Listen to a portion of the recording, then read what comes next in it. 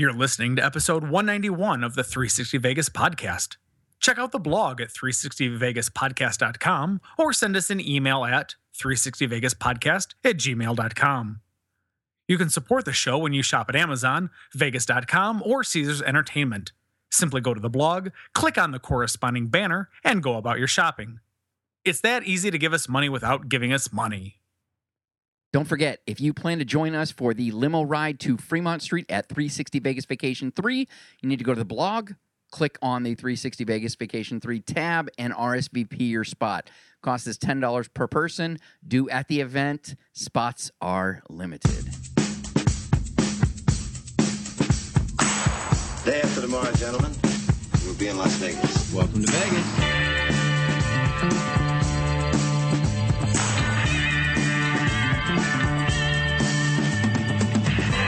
Las Vegas functions on a 24-hour-a-day schedule.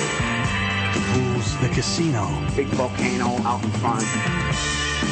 That's the Eiffel Tower. Bellagio. Riviera. The Mirage. Flamingo. Sahara. The MGM Grand. This isn't the real Caesar's Palace, is it? I want to gamble.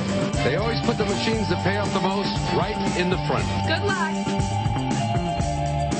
The Strip is just the most amazing stretch of road, I think, probably anywhere in the world. Kicking ass in Vegas. Vegas, baby. Vegas, baby. Welcome to Las Vegas. Bob's Burgers. I am obsessed with virtually... Are you familiar with the show? I know of it. I was barely able to choke down one episode. Are you an Archer fan? I'm embarrassed to admit I've never actually watched it. I mean, I'm not judging you for any of these things. It's not for everybody. But for those of you that have heard me frequently reference Archer and my affinity for it, Bob's Burgers, well, literally, it's the guy that voices Archer's character. He voices the same character, and the guy really, it's the exact same voice. It's basically, if you enjoy Archer, it's basically Archer if he decided to settle down, have 3 kids, and have a burger joint. I absolutely love it. I can't endorse it enough. I find it infinitely amusing. I just want to throw that out there. I recently discovered it at the beginning of the week, and I became obsessed with it halfway through. All right. I'll tell you what. Based on your recommendation, I'll give it a shot on Hulu or Netflix, whichever or both that they may be on. Yeah. A little bit of worthless trivia. The new Fuller House show has its own porn parody. It's called Fuller Holes instead of Fuller House. So, listen, because I'm a big fan of the show, I'll fall on the sword. I'll try out and see what this parody is about. Right. I'll report back on any sort of theme, what the overall crux of the show is about. I'll do that. I think it's important that we recognize that you are a soldier.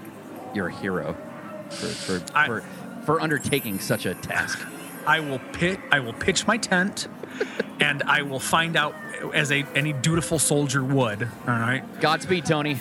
Thank you. I'll God willing, I'll come back. And if I don't, you don't really want me to go out a virgin, do you? So, if only we grew up back in the 30s when that line would work. I know, right? We need another world war. God damn it! All right. All right.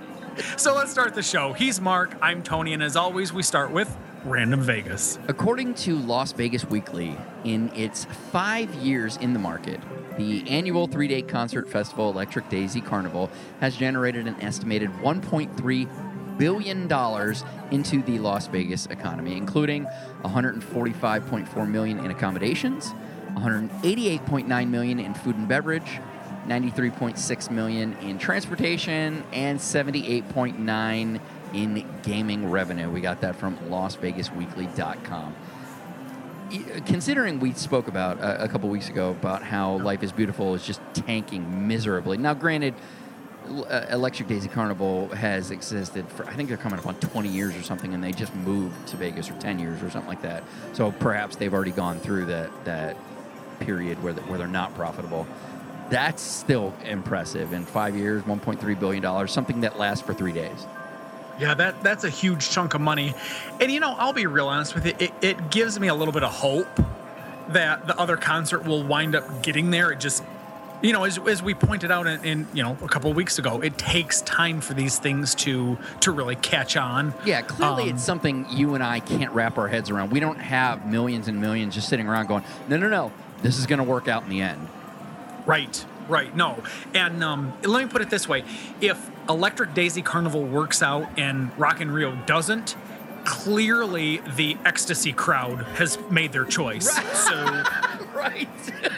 We now understand what really fuels the economy. that's Let's move on to Twit Pick of the Week. Well, it's true. I have a well-documented dislike of Phil Ruffin and some of the things that he's done to Treasure Island since taking it over. One thing that will never change is what part that property played in the evolution of my affection for Las Vegas. This week's winner, shared by @TIVegas, documents the view that changed everything for me. This view struck the match that would become the bonfire of love I have for Las Vegas, eventually evolving into the creation of the show. No matter what becomes of her, she will always have a special place in my heart, and I'll throw this out there. I think it is one of the top 5 views in all of Las Vegas. For a room. Sure, absolutely. Well, and think about it, though. TI is so perfectly situated right at the crook of Las Vegas Boulevard that you can either have a gorgeous southern view where you're looking at the, probably 75% of the strip if you're facing the south side, or if you've got the flip side, if you're on the north side of it and you're looking up the strip, you've got, the gorgeousness that is the Venetian, that is Wynn Encore. To a lesser extent, I still have props for Circus because of its historical value. And to a lesser extent, you can somewhat see the downtown. I get it. This is a gorgeous view. And could you imagine it's, as the tweet aptly points out, room service with a view. It's the embodiment of what you think of when you think of just Vegas life. You wake up, you're hungover as shit, you just need some greasy breakfast food in your stomach, and then you're staring at this view. Come on. I very clearly, crystal clearly remember when I was in this room, I saw that view, and you've been with me on Vegas vacations. I frequently return to my view, that especially if it's a quality one. I don't frequently return to watch the goddamn air conditioner, but anytime I have a good view, as a matter of fact, I believe you were with me. I may be misremembering this, but the one time that we had, or the second time we had a room at Cosmopolitan, we all went up, checked. Actually, now I'm thinking about it, I don't think you were with me. I was not. No. I've never been in a Cosmopolitan room. Oh, so my God, Tony, I know you're not a giant fan. I think that view would win you over. Oh, it's ridiculous. Anyway. I'm sure it's gorgeous. So I very clearly remember seeing this view at various times of the day and just being absolutely mesmerized by it. And kind of that whole falling in love feeling where you're just like, this is the most amazing thing I've ever seen. Like, you just look out there and you're like, anything can happen. Absolutely look at all of the possibilities. Anything can happen. It's just right out there. It's funny. If you ask Steve Wynn, he'll say the biggest mistake he ever made was Treasure Island. I want to amend that, because he would argue it's because he went for the not that there's anything wrong with the property, but he decided to buy into the family-friendly concept. I would argue the biggest mistake is he put the Mirage where he put it as opposed to where Treasure Island is, because I would pay a lot of money for that view. That is a fascinating theory that at another time when it's just you and I and we're hanging out off mic would be interesting to debate, because you're right, from the location you can't get any better. But I get that he built it at the time when it was in that sweet spot. The Mirage had opened, and so all of a sudden the uptick had turned around. Well, you're right next door to Caesar's Palace, for fuck's sake. Right across the street from the Sands at the time. Yeah, so I get why he did it, but that curve in the street. Yeah. Oh. Yeah. Serve the curve is what they actually use as a tagline for a sausage here in the Michigan area. I'll take it. Well, as always, we will link to the photo on our blog and feature it on all of our social media outlets such as Flickr, Pinterest, Facebook, Google, and Twitter. Google Plus, to be clear. Let's move on to the news.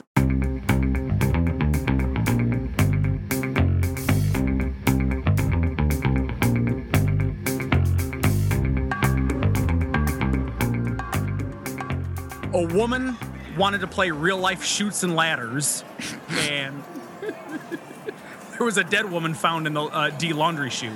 This has been a really interesting week in Las Vegas.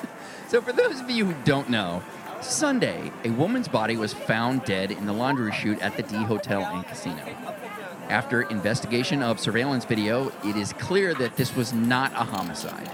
What is unclear is if this was a suicide or an accident.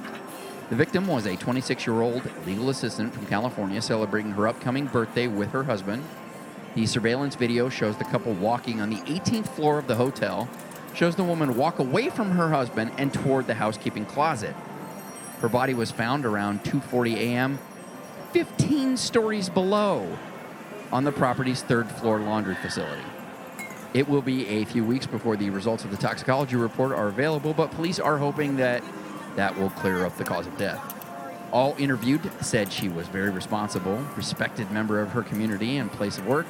This is often a common response when neighbors of serial killers are interviewed, so we'll keep you posted on the details. Why do I get the impression that she was in Vegas in some sort of massive orgy and they were all hopped up on bath salts? Like, that's the kind of thing that I'm like, wow, oh yeah, oh, I know, she was so sweet and innocent. She had a dark side.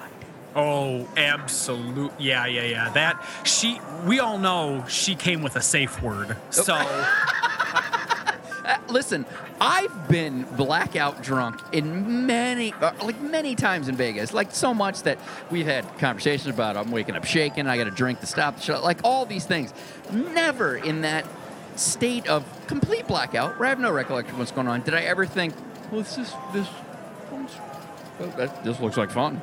Let's go. Let's see where this goes. Yeah, I know, right? Exactly. Listen, I've experimented in Vegas. Not this way. Not this way. Here's my fear. She was able to recollect that scene from the Goonies where they slide down the water slide. And she was like, hey, you got... And then it snapped her neck. Or like Empire Strikes Back. She's like, listen, I saw Luke fall from that thing. Way down there. And listen, I think it's common knowledge. Anytime you fall down any area that has an extended distance, that at some point it just curves out and you slide. Right, listen, yeah.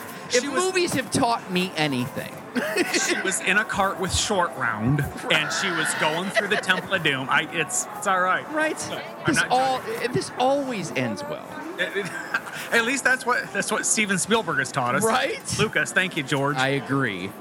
All right, well, then on the extreme other end of the spectrum, there is the Anti-Climax at the D. The D was rocking this week, apparently. They had a lot of good shit going on. This is what happens when you're popular, Derek. Right?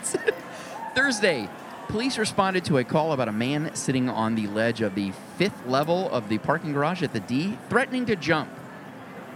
10 hours later, oh my God, the police talked him down. This selfish prick's antics caused Carson Avenue between 3rd and 4th Street downtown to be shut down for most of the day and cost, according to Vital Vegas, an estimated $120,000 in wasted time and taxpayer dollars. It hasn't been confirmed, but it's believed this man's public desire for attention was fueled by crystal meth. So, lots of observations here. First one I'll start off with is 10 hours later and $120,000 meant that the city was paying $12,000 an hour to deal with this guy. I think I need to go become and get paid by the city of Las Vegas because I could have dealt with this jackass for half that. Yeah. And it would have started with jump. You know what's funny? You know what's pussy. funny? What first caught my attention is Vital Vegas had made a comment that there were people who had been part of a crowd that was drawn to this that were encouraging the guy to jump. And I'm like, yes, no. I would as well. Because this is the ultimate version of self-deprecation and desire for attention. It's like if you want to kill yourself, you do it. If you stand someplace and say you want to kill yourself, you want attention. The best way to deal with somebody like that, no one pay attention. No, that's spot on.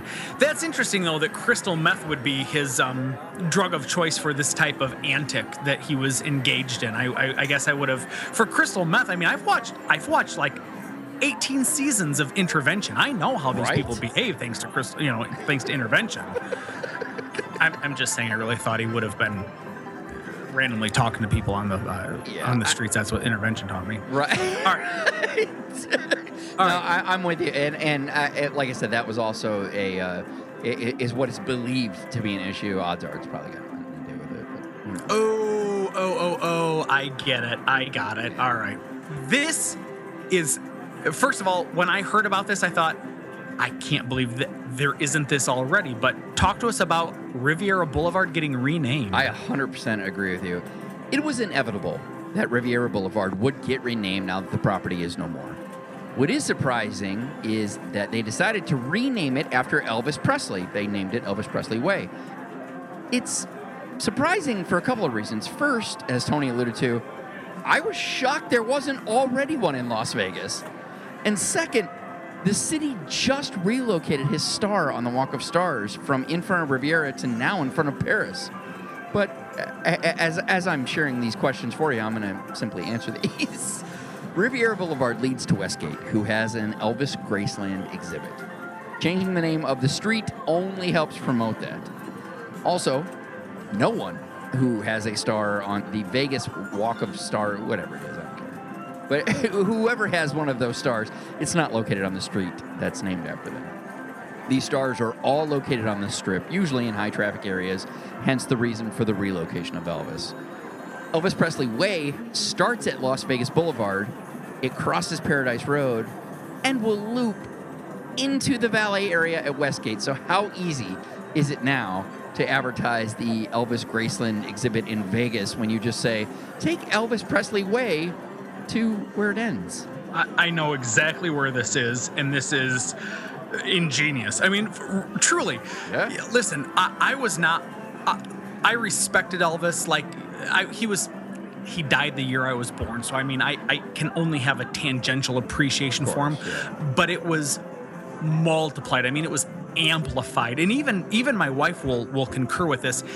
Going through the Graceland Museum, the actual home of Elvis itself, takes your interest in Elvis from a 1 or a 2 on a scale of 10 to a 7 or an 8 or a 9. I mean, when you walk through the guy's house, all of a sudden you really can, there's a different level of appreciation. I totally agree with you. I've said this to so many people. The first time I ever went there was a laugh. Like, the idea was, we're in Memphis, so of course you got to go to Graceland. And by the end of the tour, you're like, I really like Elvis. This is really cool. Yeah. When you the house in and of itself is cool because of its whole, they haven't changed it, so that retro, I know, it's for really us, cool. retro feel. To your point, you and I were born in the mid-'70s, and you're like, holy shit, I remember being in homes that had these amenities. Oh, for sure. Oh my God, absolutely. But not only was the house just cool and it was beautiful and it was awesome to get to check out, when you go through the additional attractions that are on the Graceland property grounds and you're looking at all of the different albums, whether it's in the racquetball building or whether it's in the building that was actually built for all of his awards that he'd gotten. Right. I mean, all of a sudden, like, what am I going to do with this shit? Build a room. Yeah, might as well. So the fact that they're building this Elvis Presley Way where they're putting it, and I'm familiar with that general area in front of Westgate, that couldn't be a more beautiful tribute to him. Forget the fact that his star's off the... Matter of fact, I almost would rather his star be on the Strip versus in front of the Westgate. Give him the road. What a cool and gracious honor to have it come through the valet. Let his star be on the Strip. And this is really cool. I don't know why I'm taking such excitement and pleasure and joy in this, but that's super cool. You know what I think it is? Not only, I mean, obviously this guy really kind of redefined celebrity and yada yada. I'm not going to go into a whole fucking thing about Elvis, but I think one of the things that is so relatable and so likable about Elvis, especially when you visit Graceland, is that imagine yourself as you are right now in whatever lot in life you are, but preferably in your mid to low range of income. and then all of a sudden become the most popular, most recognizable, most handsome, richest man on the planet, what would you do? Would you go out and buy a palatial mansion and all of a sudden like things, that you never liked before? Would you be getting polo lessons and shit? No. You know what you would do? You would buy a lot of cool cars and go-karts and fucking, like, all the shit that you like now, you would still like, but now you have the money to do it. That's Graceland. This guy was literally like, wait a minute, so I can afford to have my own racquetball court? Oh my God, let's have 50 million fucking go-karts. Let's ride go-karts all over the place. Like, this is the coolest house ever. So Celine finally returned. Yeah, Celine Dion returned to performing at the Coliseum at Caesar's Palace for the first time since her husband passed away on January 14th. Her first 3 songs and some heartfelt words were streamed live and still available to watch at CelineDion.com. Assuming she doesn't miss any more time, she will perform her 1,000th show in Vegas this year. She only needs to perform 44 more shows to reach the mark. Did you get a chance to see any of this? I wouldn't call myself a fan of hers, but I respect her. Sure. I've seen only what was on either the Today Show or Good Morning America or Extra, whatever. I've seen snippets of it, and look, God love her, she was perped on by a guy 48 years her senior or something close to that, but they somehow found love together. Well, when you're 12 and you don't know the difference, of course you found love. She at least seemed like she was happy, Tony. Let's celebrate the positives here. Stockholm syndrome, but that's cool. That's cool. But of course, it was very heartfelt, and she was. I thought it was quite brave. It was clear, like from the second they revealed her, that you're like, this woman is suffering right now, and it's pretty brave that she's doing this. All snarky sarcasm aside, I have known my wife for 20 years. I've been married to her what will be 5 years out of my life. Even to lose her right now would devastate me. Knowing how long they were together, knowing how long they loved each other, I to that extent I truly do. I'm glad that she's trying to move on, and frankly, I know this is incredibly trite to say. That's what her husband would want her to do. He would want her to be she happy even said as much. She do what said she as wants. much. Yeah. Tell me about the future of Hooters. Okay. So remember all those plans the new owners of Hooters Hotel and Casino had? They purchased the property out of bankruptcy for like $54 million. They partnered with Holiday Inn. They were going to invest a bunch into the property to modernize it and its amenities, drop the brand Hooters, and rename the casino Hive. Well, this week, Vital Vegas is reporting that pretty much none of those things are going to happen. So what I'm hearing you say is we should talk about the mastectomy of Hooters. No, is that insensitive? No, I was fine. It was succinct. I liked it. Holiday Inn is still partnering with the company that purchased the property, but not only will it not be branded as a Holiday Inn, it will continue to be the Hooters Hotel and Casino. Now, none of this has been confirmed by the property, but I'm going to bet that when it is, they will announce that they still intend to renovate the property. Then, if they actually invest anything into that endeavor, I assure you it will be almost undistinguishable to the human eye, minus one effort that doesn't make the return on investment they expected, causing all of the plans to be aborted. Have you ever been inside the Las Vegas Hooters? Once, and I've described it to everybody. If you've ever been to a Hooters, it is basically a gigantic Hooters that they were like, no, just push the restaurant into this corner and let's put a casino in it. Oh, okay. That is exactly how I would describe Hooters Hotel and Casino. I can honestly tell you, in my 38 years on this wonderful earth that I have been on, I can count on one hand the number of times I've been into any Hooters, period. And I would venture to say it's probably 3. It's so funny you say that. That is my number as well. I don't. And one of those 3 is the Hooters Hotel and Casino. Oh, that's okay. Here's the deal. I don't get it, particularly in Vegas, where tits and ass is like the du jour for Las Vegas. There's way classier ways to do it than fucking neon orange and white. And frankly, when they're pushed up and they're in my face, Great. I'm like, society's taught me I'm not supposed to stare, like eyes up here. So I don't like I get the gist of the restaurant, and in this case, the casino, but I don't feel comfortable there because I'm a misogynist pig if I stare at your attributes, which is what's supposed to be bringing me here in the first place. Again, Tony, yet another thing you and I see eye to eye on, because I completely agree with you. It's forced uncomfortability. It's like I'm here and you're thrusting this in my face, and I'm like, oh, I can't look. Now, not only do I want to enjoy food and a pretty girl, but now I can't even look at the pretty girl because what you're doing is incredibly uncomfortable to me. Thank you for making this entire experience uncomfortable.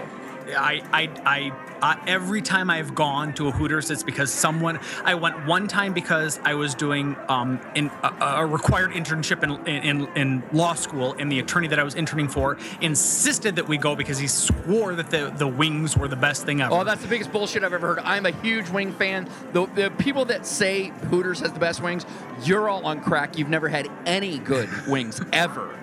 Well, my guess is that's probably the only place that they've ever had wings, I know, so right? they can justify it. But anyway, it's always been with someone that was that had the influence to say this is where I want to go, and I was like, okay, I'm not gonna fight you on that. So much alike, because I went there once because I'm like, I was in college, I was 18, like, oh, we're going to Hooters, and then I was like, it can't be as bad as I remember it, and went back, a year or so later, like, no, it's as bad as I remember. Shit. And then I'm like, well, it's Vegas. I got to visit the property. and to that extent, truly, to that extent, I do want to at least walk through there, but I just don't feel comfortable to sit down at a blackjack table and play, because I'd be like, I don't know where I'm supposed to be looking, and inevitably Gloria Steinem's gonna rate me. So I completely agree. The most amusing thing about the Hooters Hotel and Casino, I'm not kidding, is literally if you've ever been into one and you step into this, like, this is a Hooters restaurant that they smashed the restaurant into a corner and were like, let's put gaming tables out here. So there are some North Strip rumors. Yeah, ever since the economy crapped out in 2007, announced plans for North Strip have been plenty, while results continue to be almost non-existent. The land formerly home to the New Frontier and Stardust are on their second owners, and plans for new projects, neither of which have made any progress. In fact, a drone video of the Stardust/Resorts World site shows it has not changed at all since 2014, when the project that was at that time known as Echelon grinded to a halt. This week, some more wait-and-see information was shared by the RJ. First, Siegfried and Roy claim they've seen plans for Wynn's new 1,000-room boutique hotel planned for the golf course area at the Wynn Encore complex, complete with a 40-acre lake and a convention center. A Wynn spokesman did confirm that they have been looking into ideas for future development. It's still on Steve Wynn's dream board right now. Second, Carl Icahn's people still claim they may have found a buyer for the Fontainebleau project. However, that has been reported pretty much ever since they announced the property was for sale. It was optimistically rumored the buyer may have been Wynn himself, simply because he toured the site, but odds are Wynn is more interested in continuing to develop the land he already owns than purchase more and finish someone else's project. What are your thoughts on North Strip? I'm genuinely interested. As if I'm not interested in anything else you would say, but for some reason I thought that was the way I would handle things. Listen, I've shared with you and our listeners, my first time to Las Vegas was August of 2007. And then I immediately turned around and came back in May of, let me try that again. My first trip was August of 2006, and then I immediately turned around and came back in May of 2007. I missed out on places like the Westward Ho. I missed out on the Stardust. I did at least get the opportunity to check out the New Frontier before it closed. The worst of all of them. I did. Okay, so let me get straight to the point, which is to say that I've never known a North Strip that was anything more than Wynn / Wynn Encore and Circus the Strat. So listen, we fall all over ourselves about how much we want everything in Vegas to be successful. Right. But in this instance, I really want North Strip to be successful. I want to say, hey, guys, do we want to stay Central Strip this trip? Do we want to stay South Strip this trip? Or, here's something crazy, North Strip this trip. Right. Nobody's going to say that. Nobody's going to say, do you want to stay at Wynn and then go across the street to Kitty Corner to Circus and then hoof it up to Strat? Nobody says that. Right. I would love for this to be true. I don't think for a moment it is. I think this is Carl Icahn trying to build up PR, but damn it, man. I would love for North Strip to be what it was circa 2003, 2004. See, you and I are very similar. I only visited Vegas for the first time 2 years before you did, so I had the opportunity. I missed Westward Ho, but I still had the opportunity to visit Stardust more than once, as well as New Frontier, but still both in their death throes at this point. And it's, I agree with you. I'd like to see it. I just don't know if I believe it can happen, especially when you have somebody who claimed to have the pockets that Resorts World had and have been coming up with grand announcements for 2 years now and haven't made so much as any progress. I mean, not even rudimentary beginning, propping the foundation progress. Nothing at all. That, to me, makes me believe that, I don't know, maybe North Strip is just dead. Maybe it's just done. Which is sad, but with the new Vegas that is now built skyward, maybe the Strip doesn't have to be that long. And maybe that's where we're stuck. But I think I'm just trying to become a realist and accept the fact that maybe the Strip does end not nearly as far as it began. I respect 100% everything you just said. Let me just throw, in this day and age, in 2016, a totally crazy notion out there. What if we didn't have to go so fucking big? What if we took something much more realistic in cost and build it? What if we took a, hypothetically, Las Vegas? Yeah. What if we took a renovated the Plaza or to a lesser extent even the Golden Gate and built something much more modest in nature? What if we said, okay, we're past the notion of building the most extravagant and opulent and over the top. Now we're going to build for practicality and get people to come in and just stay in our rooms but gamble in our casino. Let's give them a good gamble. Let's give them decent eats. They don't need to be over the top extravagant Food Network type celebrities, because you pay for that. What if we just gave people a good gamble with a decent place to lay their head? And let's be honest, so few of us ever truly spend time in our hotel room. We need a clean place to lay our head at night. We give them a good place to enjoy a nice meal, and we just reined in the over-the-top expenses that is believed to be necessitated for a hotel casino on the Strip. Tony, I'm going to slightly mansy you on this.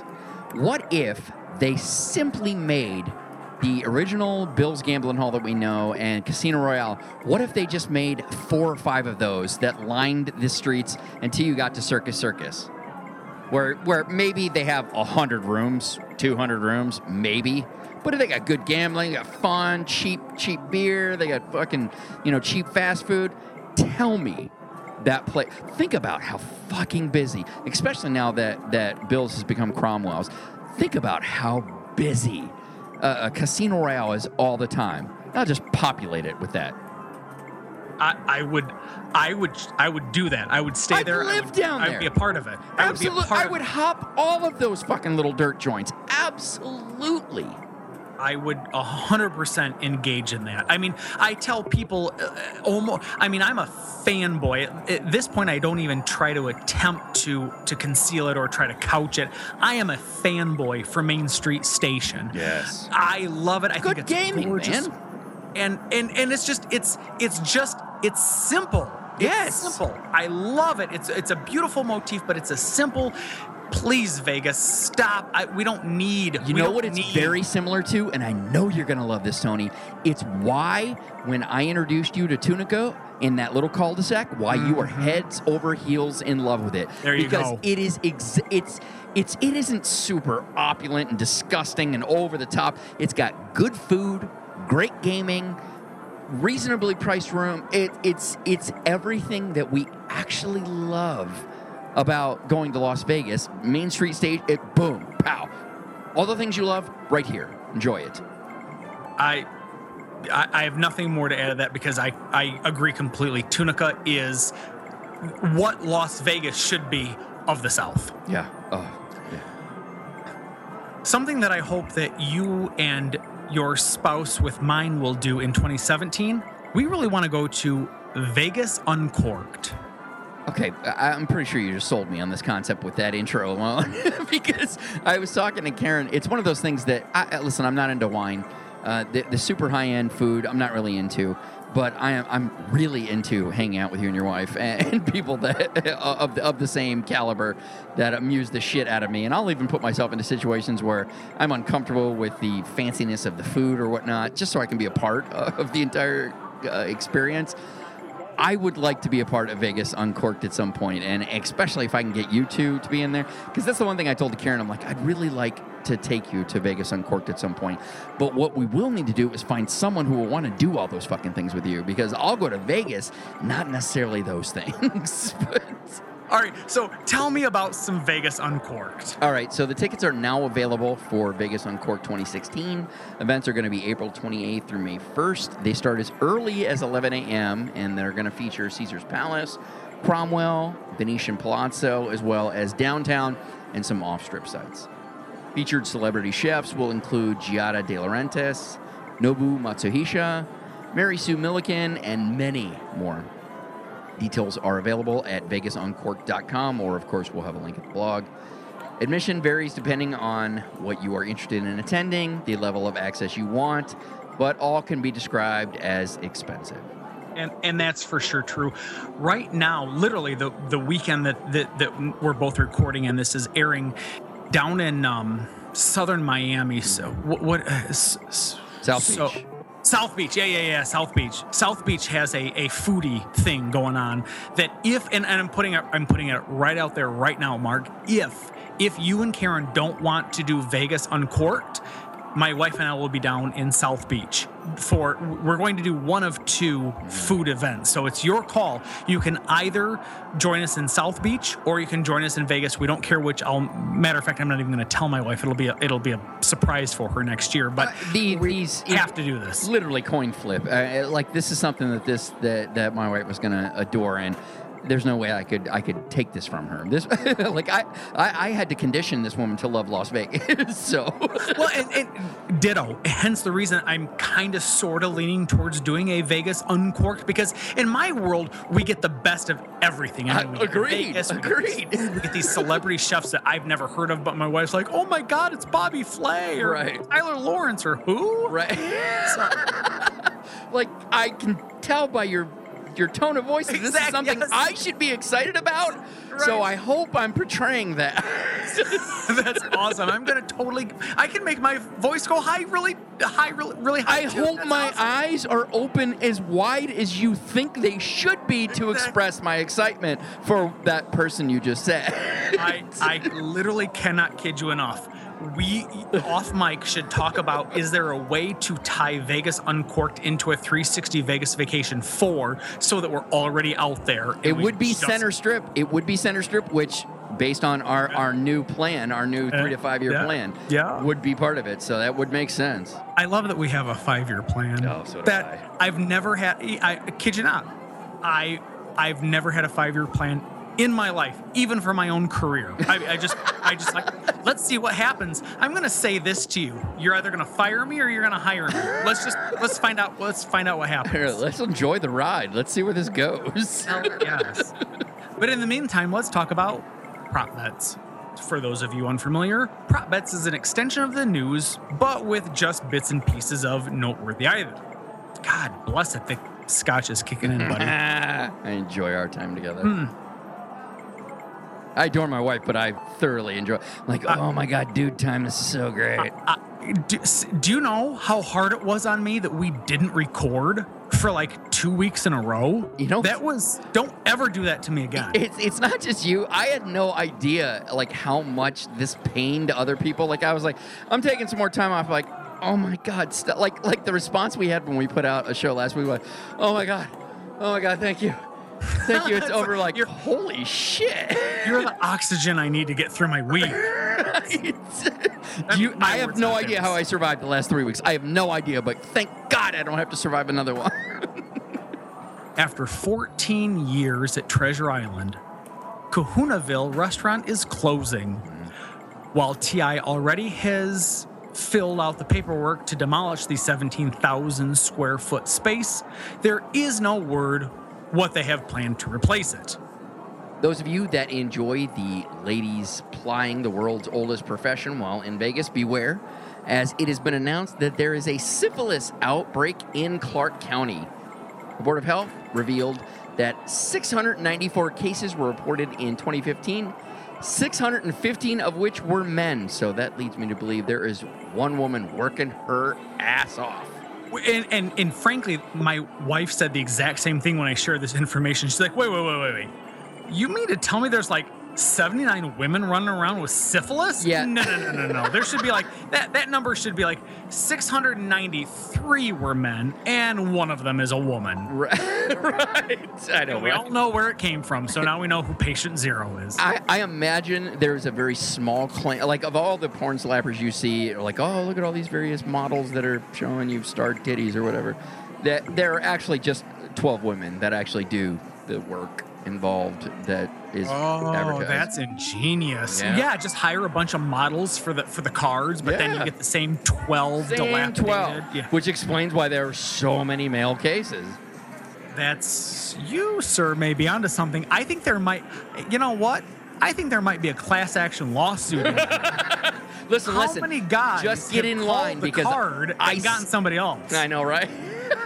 I'm just saying, I'm a lawyer. Right. You guys want some free money? Let's get the resort fee class action lawsuit out of the way before we start going after the porn. One at a time, right? One at a time. Hey, we're getting screwed no matter what. I know, right? I know. I mean, at least somebody enjoys it, whether they get some kind of a disease that requires penicillin or not. I've always said I'm cool with anything that I can clear up with penicillin. Right? If I can clear it up, I don't care. Listen, you're hot. We all learn. We all learn from our mistakes. It's just we shouldn't be punished for the rest of our lives. Thank you, herpes. So the Review Journal is reporting that a Cirque performer fell during A's Arcana performance the day after another Cirque performer fell during the Beatles' Love rehearsals for their new version of the show. Neither were significantly hurt, and both described simply as accidents, and that is what the lawyers told the press conference bitches to tell them. It was just an accident. It's so interesting because I don't know if they just kept things like this more quiet, like 5 years ago or something, or if like the performers have gotten more lackadaisical, because it seems like people are dying and falling and getting hurt all the time now in Cirque performances, which... maybe just brilliant marketing, because as I've said, I had no interest in seeing Ka, and then someone dies, I'm like, oh my God. Well, there might be some value to that. Wow, so this is serious. Wow, you guys are doing dangerous things. I want to see the dangerous things that you're doing. And I mean, I don't want to see anybody die, but I want to see you do dangerous things that could do it. Here's the deal. Correct me if I'm wrong, but maybe what this really started with was Roy taking a tiger to the throat, and people were like, well, this is what we came to see. We want gladiator style show. Right, every time attendance dips, they're like, somebody's got to fall. Exactly. You know what, Roy? I'm sorry we strapped that sirloin to your neck, but I don't know what. I think you're onto something, my friend. I think you're onto something. Las Vegas Sands CEO Sheldon Adelson showed up at the Nevada caucus riding a mobile scooter. It isn't clear if this was due to a recent injury or if this is what he's been reduced to at his advanced age, because no one was brave enough to ask him. I don't have much really to add to this. I saw the story in passing and I thought, oh, Sheldon, Sad, right? you're old, buddy. I mean, just you're old. Why don't seriously? If I were as old as he was and I had the billions that with a B, I'd had, Howard Hughes the shit out of it. Why, right? I mean, why aren't you just enjoying it? At some point, it becomes psychological that you feel like you need to. And listen, hey, I have said it once, I'll say it 1,000 times. I'm a good capitalist. Make as much money as you can possibly make. But at some point, don't you want to just enjoy the fruits of your labor? Yeah, I'm with you. So anyway, and you know what? He's politically active, and so maybe to a certain extent, this is him enjoying the fruits of his labor. Yeah, I don't know, but you know what? Hey, Mark and all of our listeners out there, whether you're a billionaire or you're just some schmuck podcasting, your vote counts exactly the same. There you go. Whoa. Dun, dun, dun, dun. Although, to be honest with you, your choices are dick. I'm not saying that you're not, left with the fool's gold that's left in your hand, but... So the Las Vegas Weekly reported that it has been confirmed Michelin-starred James Beard Award, or by some of our iTunes reviewer, the Tony's Beard Award. The winner, David Chang, is bringing his signature restaurant, Momofuku, to the Cosmopolitan. Plans are to open by the end of 2016. Wow. Welcome to, at least 8 years ago. I mean, I was really surprised why you were so thrown off. I'm like, where is he going? 2016. Yes. I was informed that this is important by my wife. The Las Vegas Advisor is reporting that the U.S. Circuit Court of Appeals has reversed the 2011 district court ruling that allowed Wynn's tip pooling policy that has been in effect for over a decade. This policy required all tipped employees to share their tips with non-tipped employees. Spokesman for Wynn said they are considering what their next steps are and will keep the practice in place while doing so. I don't understand how people continue to work there. That seems to me like, Appropriately so. Wynn has halted development on his $1.7 billion casino project in Boston, all in response to the area mayor's continued legal challenges. The most recent is environmental challenging traffic flow plans that are aimed to address the increase the project is expected to generate. I don't want to get into this a lot, but you and I would hope a lot of listeners are on the same page. Like, I don't get it. Like, wherever I live, currently it's Memphis. Before this it was Chicago. Who knows where it's going to be next? If I hear that Wynn wants to build a casino in it, I'm fucking thrilled. What can I do to help this happen? We've talked about this ad nauseum. Some of your listeners can probably pick up just from our general conversation which way my political winds blow.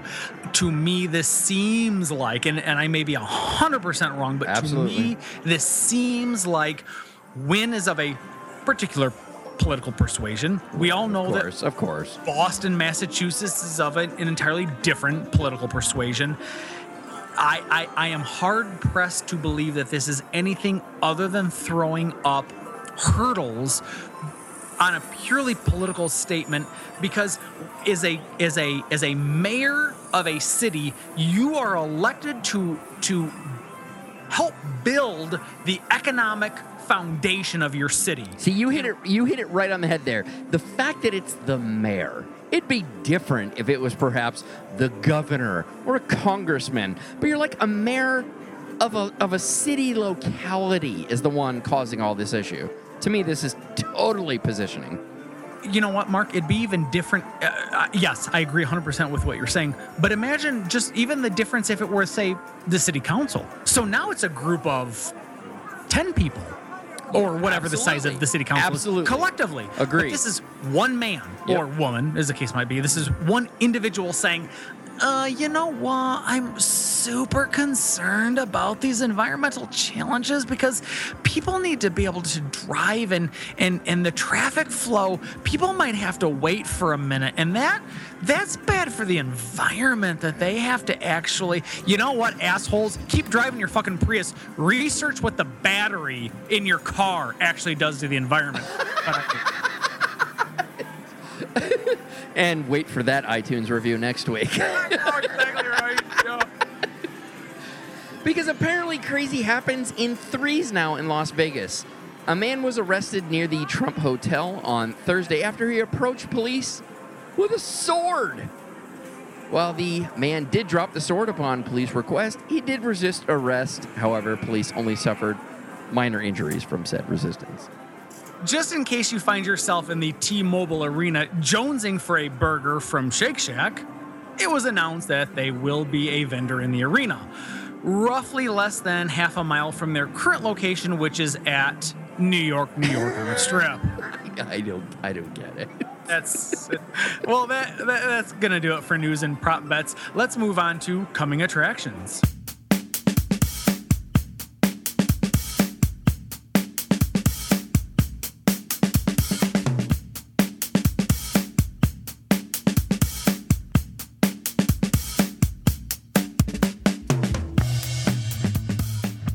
Coming Attractions is a portion of the show where we share with you acts and artists outside of the usual residencies that will be performing in Vegas in the future.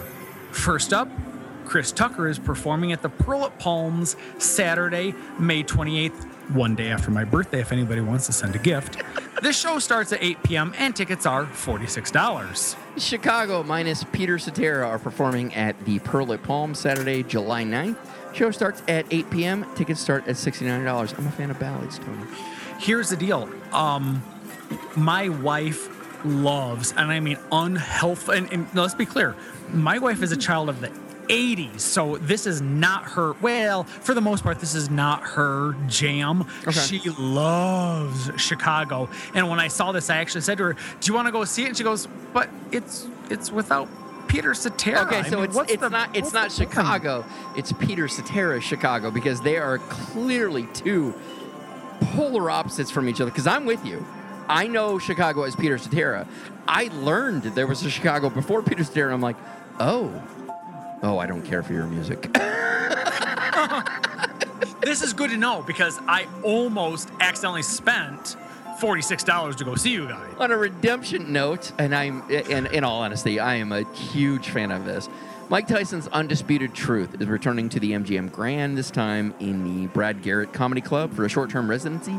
Plans are for multiple dates starting March 3rd through the 5th, then every Thursday through Sunday until June 26th.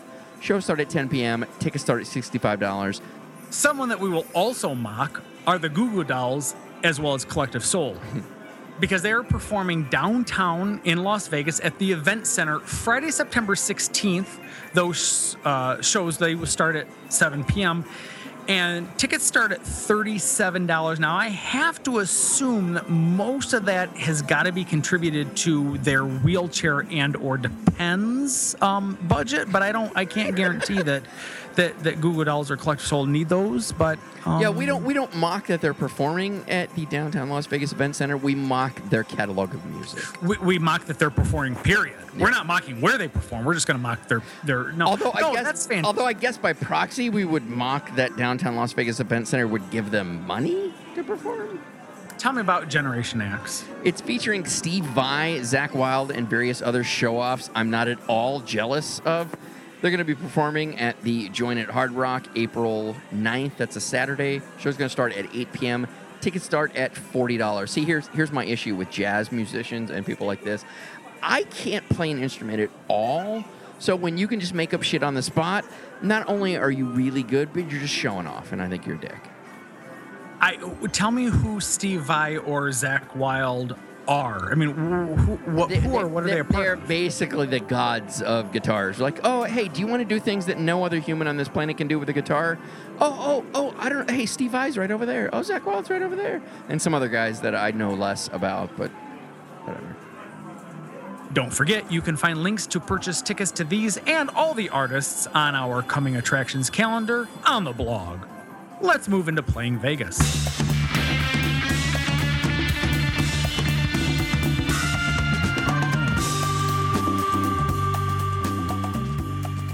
Playing Vegas is the portion of the show where we share with you touring acts and artists performing next week in Vegas. On Monday, Metric is performing at Brooklyn Bowl in the Link Promenade. Shows start at 8 p.m. Tickets start at $26. Wednesday, Friday, and Saturday, Britney Spears is performing at the Access Theater at Planet Hollywood. Show starts at 9 p.m. Tickets start at $60. On Friday, the Gin Blossoms are performing at the Golden Nugget. Shows start at 8 p.m. and tickets are $37. And Sunday, Ace Frehley and Lita Ford are performing at the Brooklyn Bowl in the Link Promenade. Show starts at 6 p.m. Tickets start at $35.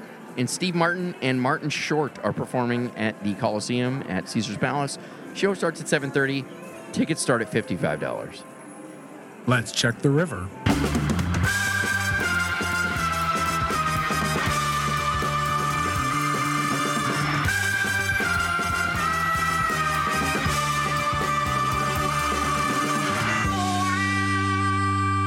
So we've got some listener feedback from the UK. We do, sir. The first one is, love this podcast. Gave us 5 out of 5 stars by Ogre74. This one was on October 6th of 2015. I've apologized before. I get behind on these. If you are a Vegas virgin like me, then I highly recommend this podcast.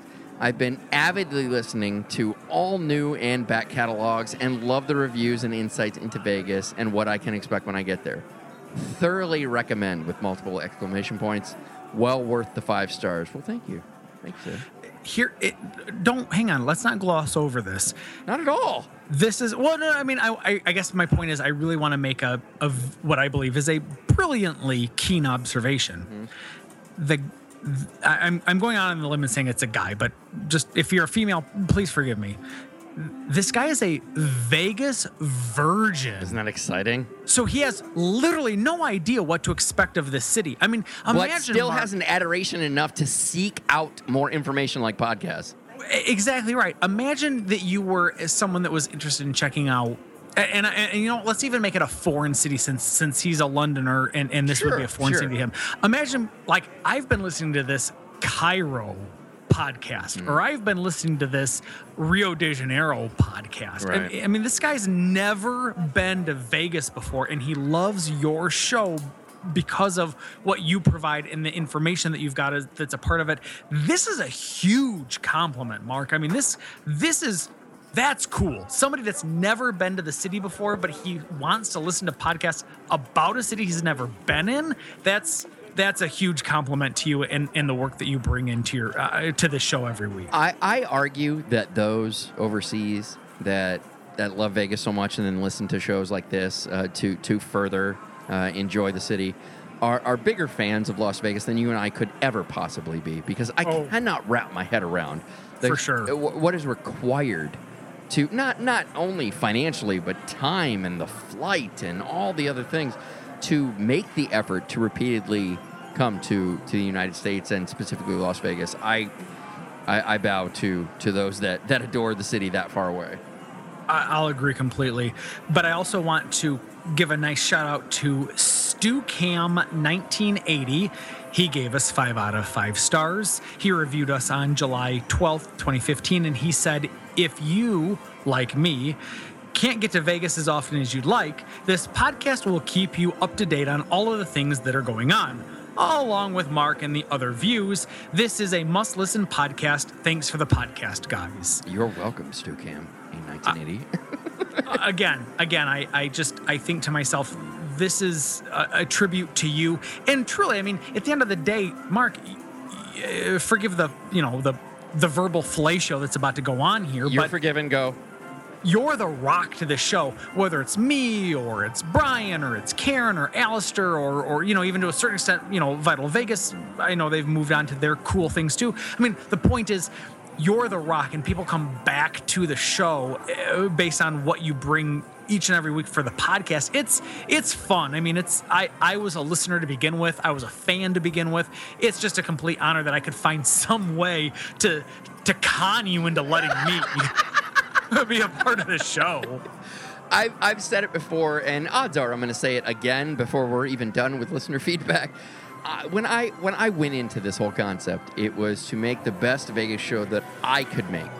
My wife got to read all of the reviews from last week, but specifically the one that referenced her as being a beard. Right.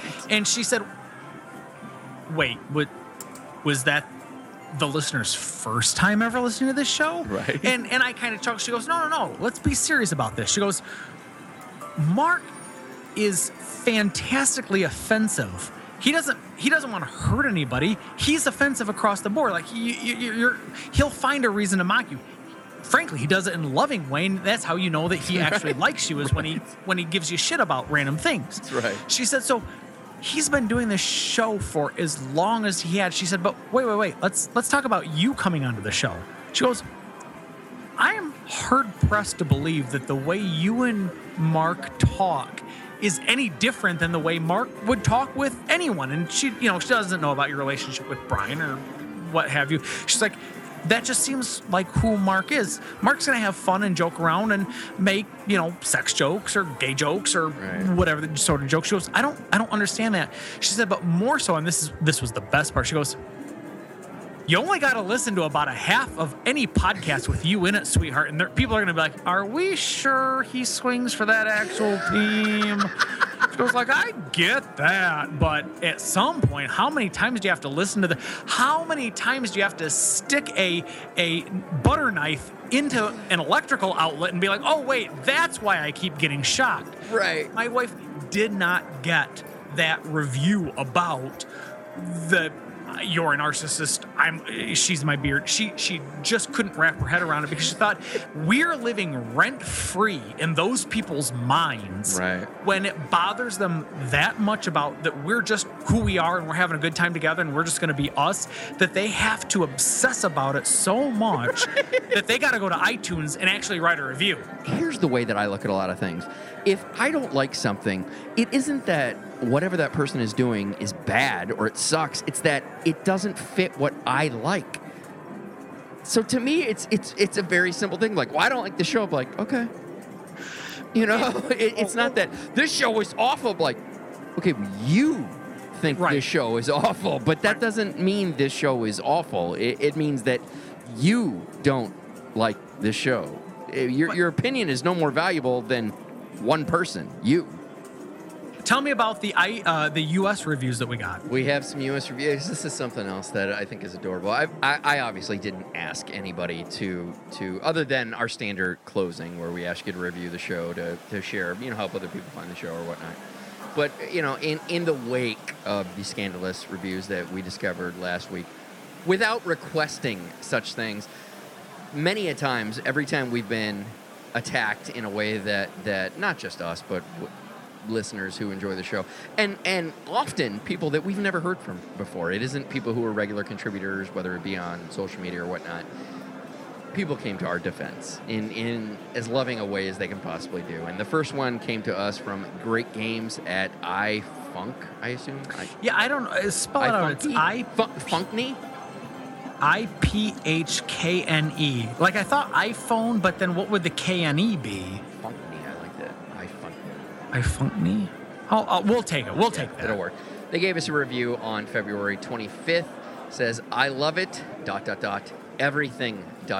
gave us 5 stars. And they wrote, "Start about 10 episodes back and you will thank me.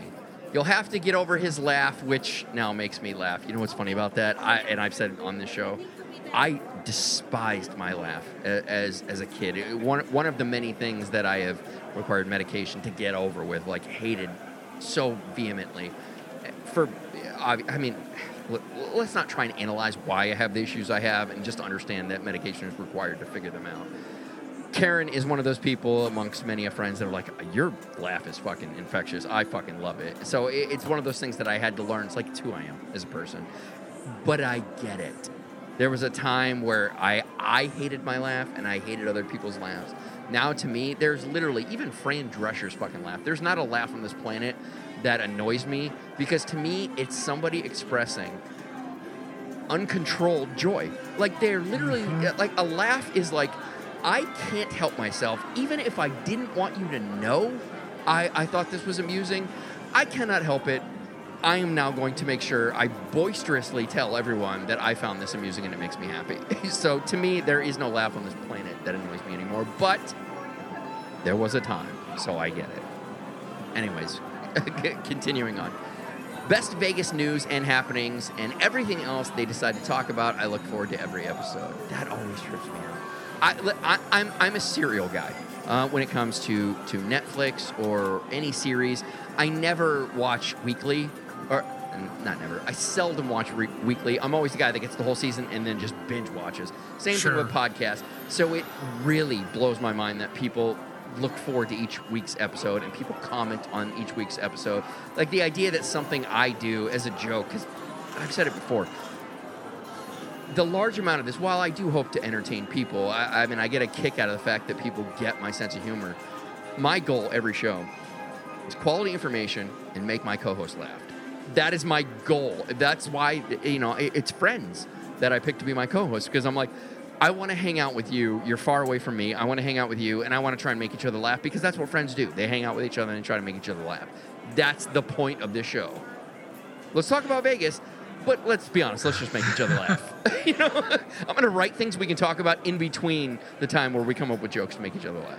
Listen, I kid you not, over dinner, I showed my wife, the notes for tonight's show, and she actually guffawed. I mean, I'm talking laugh out loud at a restaurant, reading the notes that you had put in here that we were going to talk about.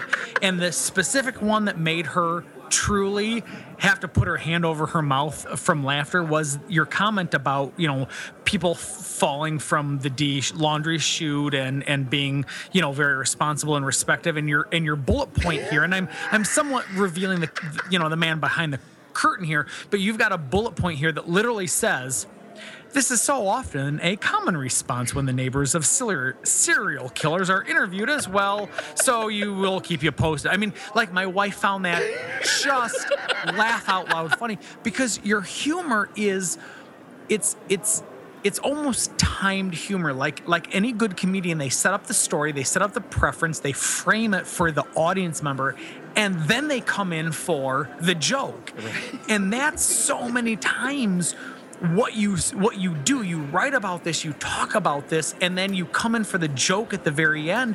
And frankly, I am glad, to a certain extent, being your co-host, that there are times when my only job is to just introduce the joke. Right. So when I say dead woman found in the D laundry chute, you get to go through everything, and then you close it out with, well, let's be honest, I mean, common response to all serial killers is when the neighbor says they were a quiet individual. I mean, that's funny. That's funny. And there are times when I worry that people don't appreciate the humor can be very intellectual sometimes. And there are some people that liked Seinfeld. I'm blushing, Tony. But even The Office, or to a certain extent Modern Family, I mean, there are times the jokes are built in, and if you're not willing to commit to it, you're just not going to get the joke. Right. And sometimes I wonder if that's where the negative reviews come from, is they're expecting, rat-a-tat-tat sort of joke after joke after joke, or news after news, and that's just not what this podcast truly is. Right. No, I agree with you. And to be fair, I'm going to pull the curtain back and let you see the wizard at work. What you read was an accident, Tony, because I know you're already aware of this, but to the listeners, there are some things that as I write these stories, a joke comes to me, and I want to make sure that I share it. But what I'll do is I will bold and italicize it, which is a reminder to me that before I send the notes to Tony or whoever my co-host is, I delete those because I want to surprise my co-host with the joke so I can get their honest reaction. So what you caught was a punchline that you weren't supposed to read. But here's the problem: when you read it and you have the opportunity to, and it's right in front of you and you're reading it, it's funny. I mean, it is. So, no, this is. Jesus. I have to say, primarily though, it isn't for you. It's Brian. It was 100% Brian. Brian is a guy that if he knows the punchline, if he read it and it was hilarious, he would laugh when he read it. However, when he and I recorded it, nothing. Dead silence. Like, that guy's like, yeah, it was funny when I read it. Like, dickhead, other people need to fucking hear that you thought it was funny. Like, well, I'm not going to pretend that I thought it was funny. But like, you did find it funny. But like, yeah, but when I read it the first time, like, all right, never mind. You're not singing it. You're not singing the punchlines anymore. It doesn't lose its humor. But it's him. It's him. I love it so much about him. Like, he is the one of the things I adore about Brian is even if you say something that's funny, if he has the ability to hold it back, he will, because he knows it'll be even funnier to me if you land the punchline and you're waiting for a big laugh and he gives you nothing and then he mocks you for it. It's kind of the idea of like, oh, I feel bad, but like, it was actually funny, but you're an idiot. I have no patience for that because, quite frankly, if it's funny, it's funny. Tony, we have more love, unsolicited love. It truly unsolicited indeed, but incredibly kind and gracious. Absolutely. So, thank you to D in Charlotte. D, he or she, left a review on February 24th, 2016, with "Great podcast" is the title, 5 out of 5 stars. D in Charlotte said, "This is a great podcast. Is it all Vegas all the time? No.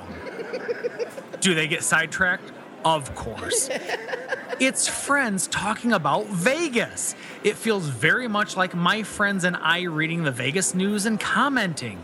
Mark works very hard to be funny and generally is very successful." Okay, I got to interrupt you. I don't like to interrupt reviews, but that couldn't be much more of exactly what I try. I will always go, I'm trying to be funny. Listen, I fully accept I fail on a regular basis, but the concept is I'm trying to make you laugh.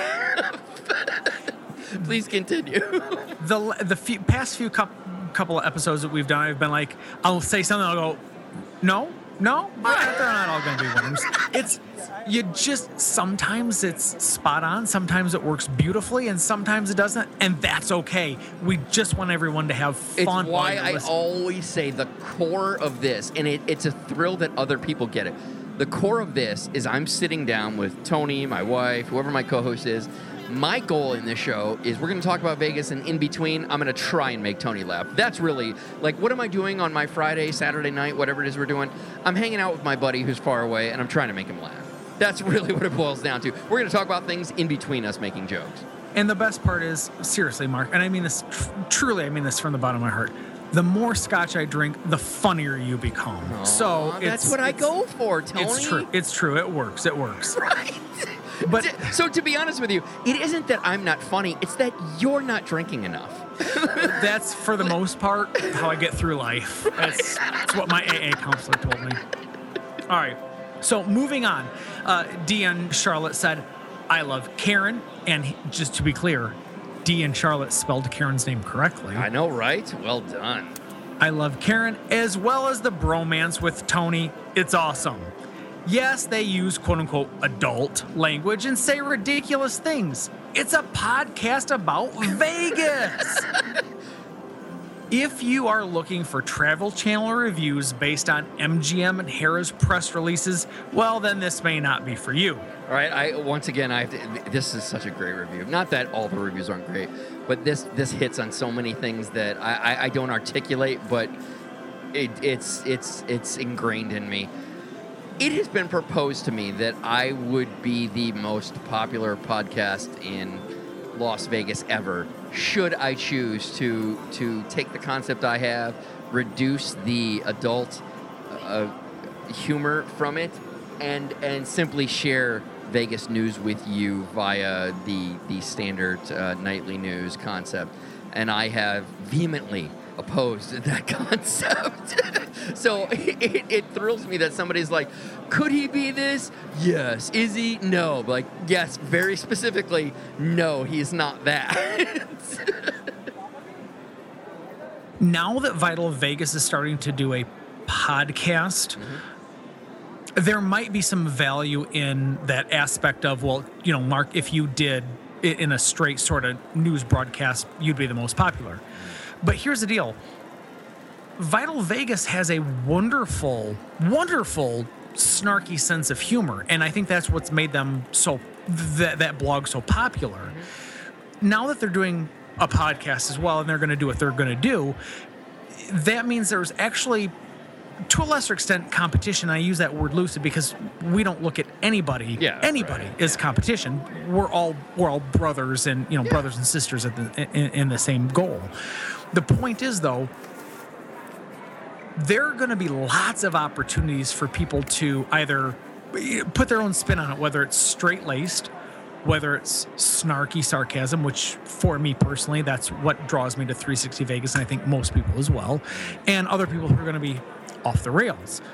Why not just do it, talk about it, give the brilliant commentary that comes with each episode, you know, with each podcast, and accept it on its face. Frankly, my attitude is we can expand the pie. It's not a zero-sum game. It's not it with this podcast or that podcast. Right. These, right? So, no, I think that, you know, Dee and Charlotte is spot on. We do say ridiculous things. Most of the time we say it to make each other laugh. And if the audience laughs as well, Mark, I kid you not, buddy, I just came back from Dallas, Texas, and I visited individuals that listen to 360 Vegas, and they just thoroughly enjoy let's just have fun. Let's talk for an hour. Let's have fun about Vegas, and let's just laugh. And that's and take it for what it's worth. It's a podcast that you pay nothing for, and yet we just want to have fun with you. There are other folks out there that complain that some outlets for Vegas news is nothing more than regurgitating MGM and Harrah's press releases. I'm not saying that there's any validity to those to that argument or that criticism. But here's what happens. You take three individuals, you, Karen, and then whomever your co-host is, and I'm fortunate that it's me. You've always had people that love Las Vegas and will always call bullshit when bullshit needs to be thrown, and will, we'll talk wildly about, we'll wax eloquently, if you will, about whether we think something's good, whether things need to change, or what, for our idea, a utopia would look like. That's what I think people come for every single week. I remember listening to this podcast, and I would yell, because I'd listen to it, through my radio speakers in the car as I'm going to work or going to a court hearing or whatever the case might be. And I'd be like, no, the point you're missing is, and I think that's what your listeners do. I think your listeners listen to these things and they're thinking, but here's what I think about this. Right. And there's a certain aspect that's not being tapped into that your podcast hits. Are you literally about to vomit all over yourself? No, not at all. No, listen. It's hard to be humble, but it's worth. No, you're doing a fantastic job. I totally know where you're coming from, show. and I've said it before, and there's no way to say it without sounding. I don't care. You love me. You really love, or you like me. You really like me. But what I've said before, and what, I can understand why some people would say that it's narcissism, but when some people are like, you should do this, like, listen, I don't know what you like. I have no idea what people who listen to the show like. What I do know is what I like. So everything that I do is I'm like, would I find this interesting? Would I find this funny? Would I find this amusing? Would I find this interesting, informative? That's all I do. So what's incredibly humbling is when people review or give feedback or whatever it is, and they're like, Mark does this or the show does this or the show does this. It's like, I didn't do anything but what I thought was interesting. So all you're saying is like, I agree with you. I think what you think is funny is funny. I think what you think is interesting. So to me, the humbling part isn't that I have some talent or skill at doing this. What's humbling is like, it's a trip that the things that I think are funny or interesting, I mean, obviously the interesting things aren't really it, but what I think is funny, my dark sense of humor or whatever it is, that there are so many people who are like, oh my God, I think that's really funny too. But like, you have no idea how comforting that is. that the monster that I've dealt with in my head for years and years and years. That I'm like, you know what? Fuck it. This is who I am. I've fully embraced it. Now and now, if you think it's funny, awesome. If you don't, I don't fucking care. I'm making a show to make you laugh because you're like me and we have that personality. It's just friends hanging out, trying to amuse each other. And so literally every show, my entire goal is to make my co-host laugh. That's what it boils down to. We're going to talk about Vegas news. My primary goal when I started going, we're going to do a Vegas show, is I want to have great content. So even if we aren't funny that show, if we suck ass that show, people can go, well, I mean, at least it was informative, And every bonus beyond that is like, oh my God, they were really funny, or I saw that. So what is the most humbling is when people are like, you do this and you do this, and you're just like going, I just do what I think is cool. So it's like, what you do, I think is cool. Like, aw, right. Thanks. And if you don't think it's cool, there's a whole shit ton of other Vegas podcasts out there for you to glom onto. Or here's a crazy fucking notion. Why don't you start your own goddamn podcast, and it can be whatever sort of titillating bullshit you think is important to know. And it's funny that you say that because, like, first of all the Vegas podcasts that were out there is what inspired me, because none of them did what I wanted them to do. I'm like, I wish you would talk about this. I wish you would do this. I wish you would do this. And I'm like, I'm not going to fucking write 500 and be like, you should do it like this. Like, they're doing it the way they want to do it. Nobody else is doing it the way I want to do it. Well, fuck it, I'll do it then. I'm not going to bitch to somebody about it. But in all sincerity, though, Dee and Charlotte gave such a beautiful review, It's and phenomenal. I don't mean that from an egotistical standpoint. No, Tony, I mean for your show. I 100% agree with you. Like, this person, like, literally the next sentence in and of itself, I have to interrupt you with, because I'm like, it's literally part of my mission statement. Literally, when I created this show, I was like, this is what I want to do. You know, if you don't want to read all these press releases and blah, blah, blah, I'll do it, and I will read through all the shit that you're like I'll read through and be like, well, that's dumb. I'm not reporting on that. I'm going to save you from reading all the things that you're like, well, that was dumb. I didn't want to read that. Like, I'll read the stupid things, and I'll share with you the cool things. I have nothing more to add that. I agree with you.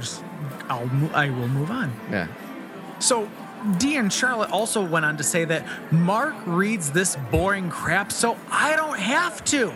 And he puts his spin on it. If you are looking for some people just trying to have a good time and sharing some Vegas goodness, then give it a listen and enjoy. That is almost a direct rip-off of my mission statement. Absolutely. There's nothing more that I need to add to this. Ultimately, if you don't like our show, that's fine. Because basically it boils down to you don't really like our sense of humor, and there's nothing wrong with that either. You know, I'm literally hanging out with my friends, trying to talk about something that we think is cool and try to make each other laugh. And if anybody other than the person I'm recording with finds it funny, that will always amuse me. And the fact that there are many of you that also is almost incomprehensible, but equally overwhelmingly flattering. I don't know what to say to Dee and Charlotte, or even to the previous U.S. review about the any great quality games. review in general. Yeah, I mean, it's just listen. It takes. So my wife and I were down in Dallas, Texas. She had a conference that she needed to be at for her own personal work, and we went out to a wonderful, and I mean wonderful, steakhouse, anything that you would find, on the strip at a Venetian or a Wynn or a Caesar's Palace or Cosmo. Just wonderful, wonderful meal. Our server could not have been more fantastic. And so I asked him if he would send his manager over because I wanted to express our gratitude and appreciation to them. It's one thing to tell the server, "Hey, you did a really good job. Right. We really like your service." It's another thing to take it to the next level and to bring the manager over and say, "Listen, your server offered really great ideas. We were interested in this. Based on that, he recommended that. So we tried it and we liked these other things and those other things." And that's, in my opinion, Mark, what giving a review on iTunes is all about. It's real easy to come up to you, so let's just say hypothetically, at a Vegas Vacation 3 and saying, "Mark, I love your show." It's another thing to vouch for the show on something like iTunes. I gotta say, I totally agree with you. And you have now inspired me because the concept of reaching out to a manager in something like a service industry had never occurred to me. But it's exactly like the way you describe, it's exactly that. Like saying, "Oh, I really appreciate that." Obviously, that means a ton to me. The fact that you're going to make an extra effort to make sure that other people know what you feel about it means a shit ton to me, and I agree it isn't an extra effort. But to me, I absolutely agree with you. It's listen, I'll tell you how great you are, but fuck that. Who can I tell that it actually benefits you? Yep, spot on. Oh wow, absolutely. Wow. You've literally inspired the shit out of me. I am going to annoy the shit out of many a managers now. Oh, and as well you should. And I'll tell you what, the manager then, after dinner, came back up to us and said, "Well, what are you guys going to go do now?" And we're like, "Well, we're in downtown Dallas. We plan on just bar hopping." He goes, Whoa. If you're open to some suggestions," and to which we said, "Well, of course we're open to suggestions. We don't know downtown at all." He said, "You should go check out Bar A, Bar B, and Bar C." We said, "We appreciate that." We literally went to Bar A, and we spent the entire night at that particular bar because we had so much fun. I mean, it was awesome. We would never have known about it or known to go check that place out, but for our compliment to him about one of his servers, and he wanted to ensure that we continued our good time downtown Dallas. Jesus, sorry. I was about to say downtown Lansing and downtown Detroit. It's because I live in Michigan. That's clever as shit. You've inspired me. I assure you, annoy a lot of managers. Can you send your manager over? No, I love you. I want them to know that. And here's the deal. Sometimes I will. This is super cruel of me. Sometimes I will. Sometimes I won't. I'll just randomly ask my server, "Can you, when they drop off the check for the night, for the tab for the night, I'll go, can you bring your manager over for me, please?" And sometimes I'll tell him why, and sometimes I won't. Oh, you're a dick, but I love it. But I love where you're going with it. I love the thought of just instilling just enough fear in them for me. Tiny amount. Yep. Why do you want to talk to my manager? What's going on? It's funny all the time. I'm very much, and I use this phrase, and it isn't accurately, at least in the popular sense, accurate.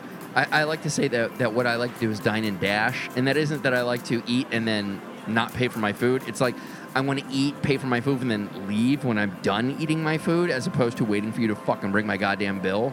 So a lot of times people will bring us our bill, especially if I realize maybe it's busy that night and they're being a bit pokey to get around. Going, "Listen, I understand you're busy.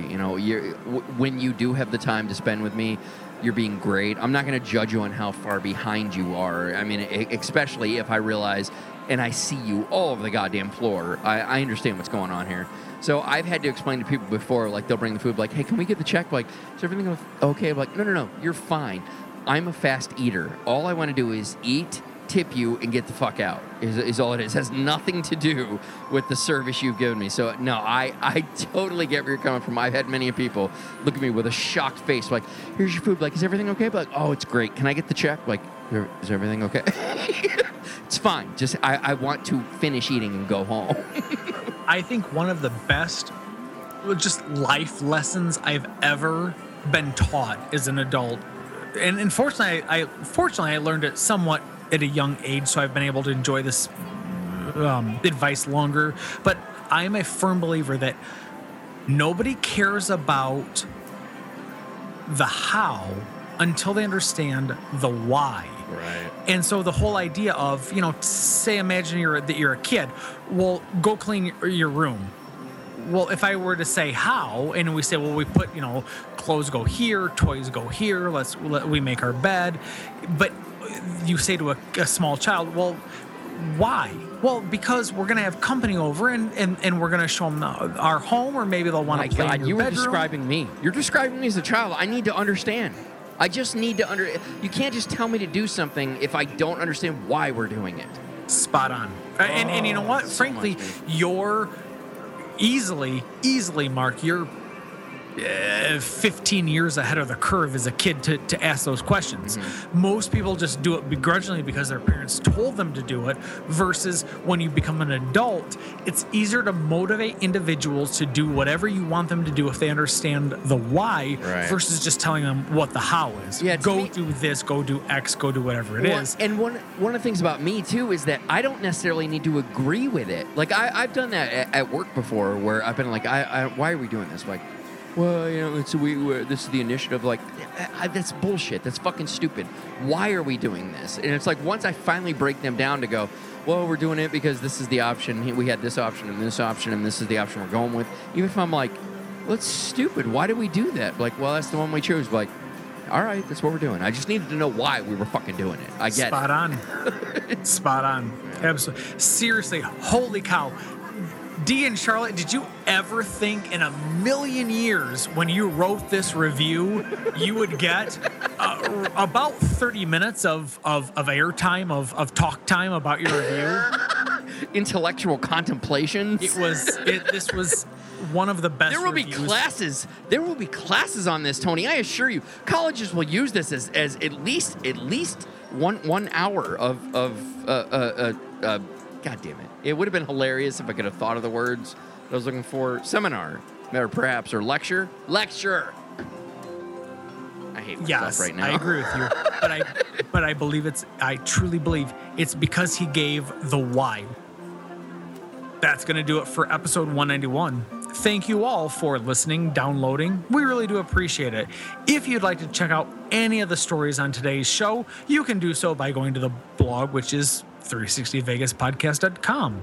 You can support the show via PayPal donations, buying stuff from our merchandise store, which is zazzle.com/360vegas, or you can help others find this show by reviewing us on iTunes.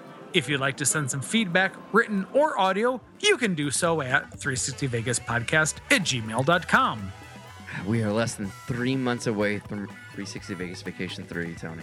Buddy, there is nothing about this whole trip that neither my wife nor I aren't listening to. We are having, and this is a fun, good-natured argument. We're fighting over where to stay. I mean, everything is on the table. From Tropicana to MGM, New York to Excalibur, Luxor, and Mandalay Bay. Everything is on the table. And we cannot wait. It's going to be an amazing time. I cannot wait to share with you. Each year, these things get bigger and better. And, my God, even after the second one, I can't imagine what the third one's going to be. But I can't wait to go on that adventure. I can't wait either. Yeah, it's going to be amazing. But we've got 3 months to go. So here's episode 191. We'll see you next week.